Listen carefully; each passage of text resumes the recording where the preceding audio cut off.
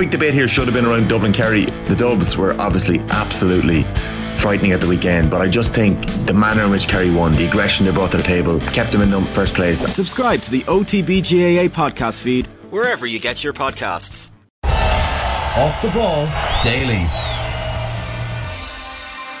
Welcome along on this Sunday afternoon. So Derry or Kerry to meet Dublin in the final is the question hanging over Croke Park this afternoon. Paddy Andrews with all the build-up from 3, throw-in is at 4 o'clock. We have Dan McDonnell of the Irish Independent, John Green, editor of the Sunday Independent Sports section on the paper review. That's after 2. We'll hear from Michaela Walsh, that interview during the week. Really nice chat with now a 2-time Olympian, Michaela Walsh. Gavin Cooney as well on the Oireachtas committee discussion, for want maybe of a slightly better word, during the week. 53106 the text number. We are at Off the Ball on Twitter. Aidan, Delaney here in studio. Good afternoon. Good afternoon. John Duggan joins us. Hello. Joe and Aidan, how are we doing? Very well. So here we are, fellas. John, you're going to take us through yes. what's going on in the world. Where do you want to start? Well, Kerry-Derry will be a fascinating tactical battle at 4 o'clock. Oh dear. That's the meekest of sells. Tune in at 4 for a fascinating tactical battle. Well, I really enjoyed yesterday. I was did the show, went to the pub, had a couple of pints of Guinness. Maybe that helped. Well, it was an accelerant. Give me a few shots and a few Guinness, and I'll get through this game. I really enjoyed. I really enjoyed the slippery conditions. The Rory Beggan playing as a centre forward. Yeah.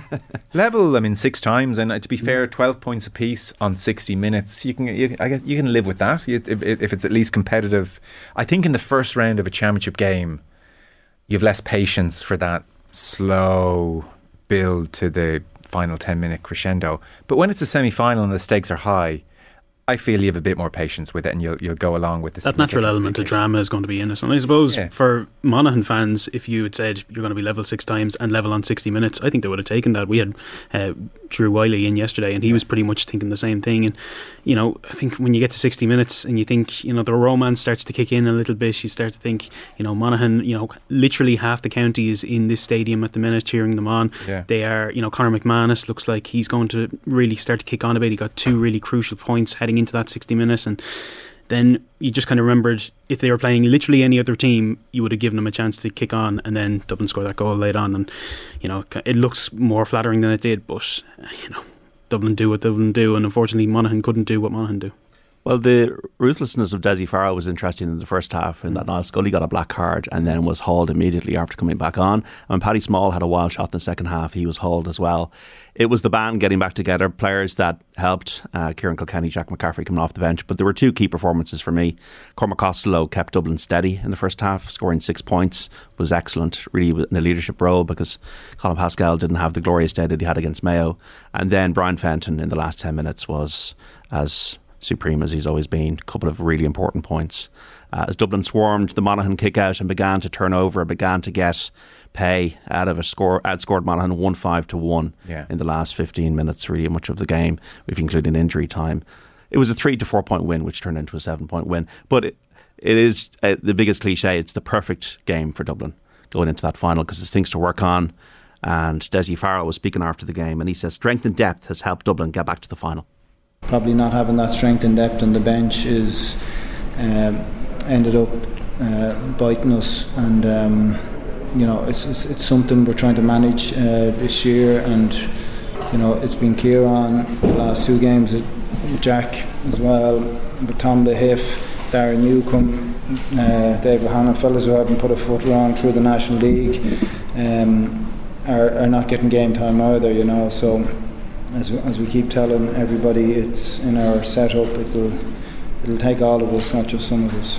We don't know in the next 5 years where Kerry will get to in terms of potential dominance in the game, but like Limerick in the hurling, Dublin have an ability to move the ball better than any other Gaelic team in their discipline, and that's, I think, the legacy of the Jim Gavin and now the Dessie Farrell, Pat Gilroy era. The movement of the ball, it's just metronomic. And even in the difficult conditions, that was still, you could see Kilkenny, Conor Callaghan, they still have that beautiful way of moving the ball at pace, and Monaghan just didn't have the penetration. No. Such an interesting situation for Dessie Farrell now. He is 70 minutes away from 2 All-Irelands in 4 years, bookended with success. Suddenly that looks like a very, very respectable era. Or 1 in 4 years and people will uncharitably say, well, you won the first on the fumes of Gavin and it was a strange COVID All-Ireland, so does it even count that much? It's 3/4 of an All-Ireland is what the uncharitable types would say. And suddenly it looks like 4 years of stagnation at best. That's a lot to be riding on 170 minutes. Well, and that's the unfortunate way we get into narratives about sport. Yeah. That can be very unfair, and it could be a 1-point game. Like last year, sitting at the top of the Cusack stand, I remember I took a photo of the score and the screen. I thought did you not say to me it was premium or nothing? For Croke Park. Yeah. Well, with every day, Joe, in my life, I've become more socialist. And that's actually true. Top of the Cusack. Yeah. God. So you got a nosebleed, did you? I did, yeah. Disgusted up there. No, I'm kidding. I for the record, John never said to me premium or nothing. Yeah. No, I've had my premium days in the past, and I'll be very much I hope mine are in the future. But yeah, well, that's a good quip. But I've also been in the Hill. I've been in every, and sometimes like I was behind the goal for the Kerry Galway game last year, and you see just the fascinating when cause I don't really think there's a bad seat in Croke Park. When you sit in every different seat in Croke Park, you just see things at such a different angle. The kick out, I was just fascinated by the kick out last year of the Galway goalkeeper and the pressure on the kick out, and I was just fascinated with David Clifford's movement. And you just see things at the game. You go on and watch of somebody. So I don't think there's a bad seat there. Do you know, it's funny you say that. As a brief aside, I was in at Limerick, Galway last week with my dad, and I think we were too low. You can be too low for hurling. Hurling, yeah. Yes. I found it very hard. And we were down like level at one kind of, not quite goal, but in 21 metre line territory. And there were, in a way, it gave you an appreciation for at eye level the quality of vision you have to be as a player to see through just an array of bodies. But I suppose for us to follow it, I definitely, we were chatting afterwards, and I think just probably didn't too much straining. You find yourself kind of half straining all the time to get a sense of what's going on. But once you're not too low, I think I agree with you. There's no bad seat. For hurling, it is. Yeah, I was at one of the finals a few years ago, Galway, Kilkenny. It just felt faster when it was that low. And how do the managers or the coaches try and make decisions on the fly? It's so funny you say that, because the other thing I said was, if I was a manager, there's not a chance I'd be watching the game this low down. You'd be up in the stands. Be the George Graham position, or you'd have somebody in your ear who is up in the stands. And maybe they have that, but I wouldn't be down at ground level. They never really talk about it if they do. You don't really hear about, we had somebody on there was the whole Davy Fitzgerald having somebody behind the goal. Wasn't that a thing for a while? I'd say so. And like Porrick Joyce always has the very distinguishable white insert in his ear, so I presume he's got someone high up. But I wouldn't be anywhere near the pitch. I always felt like wearing that around sometimes around the street while I'm actually busy now. On the phone. I suppose the thing that keeps you by the side of the pitch is that you want to get your message out to players. It's true. It's hard to scream at them when you're surrounded by others. Yeah, and you feel connected to it, and you can kind of cajole and point. And you feel like you're a bit more involved in the game, yes, I suppose, on the sidelines. I would think so. It's like that emotional connect. But I'm not surprised rugby coaches just would dream of being down pitch level, for instance. But anyway, we're digressing. Kerry Derry. Yeah, we're 4 o'clock. Derry have not been in the final since 1993 when they won their only All-Ireland. And what we're going to see today, Chrissy McKay marking David Clifford. Yeah. How many goals do Derry need? Because are they going to get 15 to 20 points against Kerry? They only scored 1-6 against Galway in the semi-final last year. They're an evolving team. We know it's not going to be pretty, but a bit like Monaghan yesterday. What happens if Derry go behind? That's the conundrum I think that they have. Monaghan never actually were in front yesterday. That's right. Yeah, and Derry will have to show that they've improved in the last year, and just can't leave it all to Shane McGuigan. From a Kerry perspective, it just felt like it all came together against Tyrone, but that can be a bit dangerous in itself, because what happens if there's another dip? What happens if there's another Mayo performance? Cork rattled them, but it did feel, whether the sports scientists are working very closely with the Dubs and Kerry, that they're getting to the pitch at the right time. Did, yeah. And if it is a Dublin-Kerry final, it will be an absolute classic. And as you say, there'll be a lot of... Jack O'Connor has quite a good record. I think it's 2-1. Beat them in 2004. Beat them last year. Lost the 2011 final. So there's a Jack O'Connor Dubs thing. There's a Kerry Dubs thing. But that's what Derry are here to do today, to try and upset that. Yeah.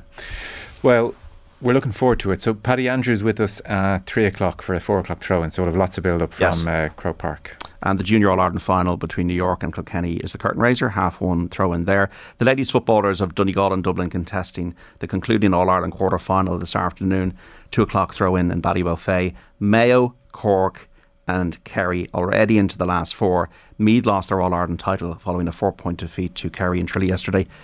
This seems to have just kind of gone under the radar. Remember the way we celebrated Meath and the beautiful way that they came through and kind of won out All-Ireland out of nowhere. Vicky Wall and Emma Duggan, and they won back-to-back, and they're just out of the championship last night. It's just not really as significant in the atmosphere as I feel it should be. But Mayo, Cork, Kerry and one of Dublin and Donegal. It'll be a Kerry-Mayo semi-final. Just Cork to kind of build on that, I suppose we were kind of celebrating the team itself, obviously, because of the wonderful achievement, but I think we were also kind of celebrating somebody new kind of bursting forward. And I think looking at the games yesterday, like Armagh and Cork was a brilliant game. I caught a bit of Galway Mayo. They also had a brilliant Connacht final earlier in the year, and it just feels like there's more teams that can challenge in ladies football now, and I suppose that's why the Meath kind of going out doesn't seem like such a big shock anymore, because it's not as if Kerry went out in the men's last night. It was a bit more kind of other teams are stepping up, and Kerry could now go on and win this All-Ireland, or we might see some of the other teams or the likes of the two taking on today.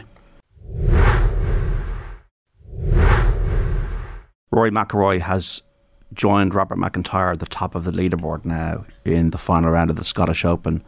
What a curate's egg it's been for McIlroy. 4 bogeys, but now 4 birdies. And he's made a birdie on 14, the short par 3. So Rory's been out of sorts today. He's gone backwards from the way he started the week. 6 under par round 1, 4 under par, 3 under par. Was 2 over par at one stage, but a couple of birdies has got him right back into it. Robert McIntyre is the shinty playing Scot who has a very good record in links golf, has played well at a couple of Open Championships, obviously in his home Open, was flying, made an eagle on 10, was 6 under par for his round, but then made a costly bogey on a par 5 hole, the 16th. He's got 1 hole to play. He's 13 under par alongside McIlroy, who's got 4 holes to play, playing the 15th at the moment, but has got a par 5 to come. Tyrrell Hatton and Tom Kim are 11 under par, and then David Lingworth, Ben Ann, Scotty Scheffler, Tommy Fleetwood all on 10 under. Shane Lowry 2 over for his round today through 15, 8 under par in a tie for 11th. Tom McKibben 4 under, Porter Carrington 3 under. So Rory, even though he's not playing well in blustery conditions, might pull this out. Yes. As you said, McIntyre's on the last hole now. Rory is going to the 15th. He will have a par 5. So if he birdies that and doesn't make a mess at the other 3 holes, then he wins by a shot. I think he would take that as opposed to McIntyre saying, geez, I get in the clubhouse. Like, it's not that windy. Is it so windy that tricky being in is an advantage? Maybe it is then. Maybe it's like avoid bogey, Rory. So tricky. Go be a playoff. Yeah, okay. And this is obviously before Hoylake, isn't it? Next week. It sure is. Back to the scene of the crime, 2014. Lots of pieces in the papers today harking back to that version of Rory, but he's put it very well this week. My God, if he'd put it even a 10th as well at LACC, he would have won the US Open. So these are the vagaries of the putter. This is important. I just don't feel today, having watched quite a lot of him, he hasn't been grabbing it, but he's hung around. Yeah. And maybe you just need to hang around a bit more.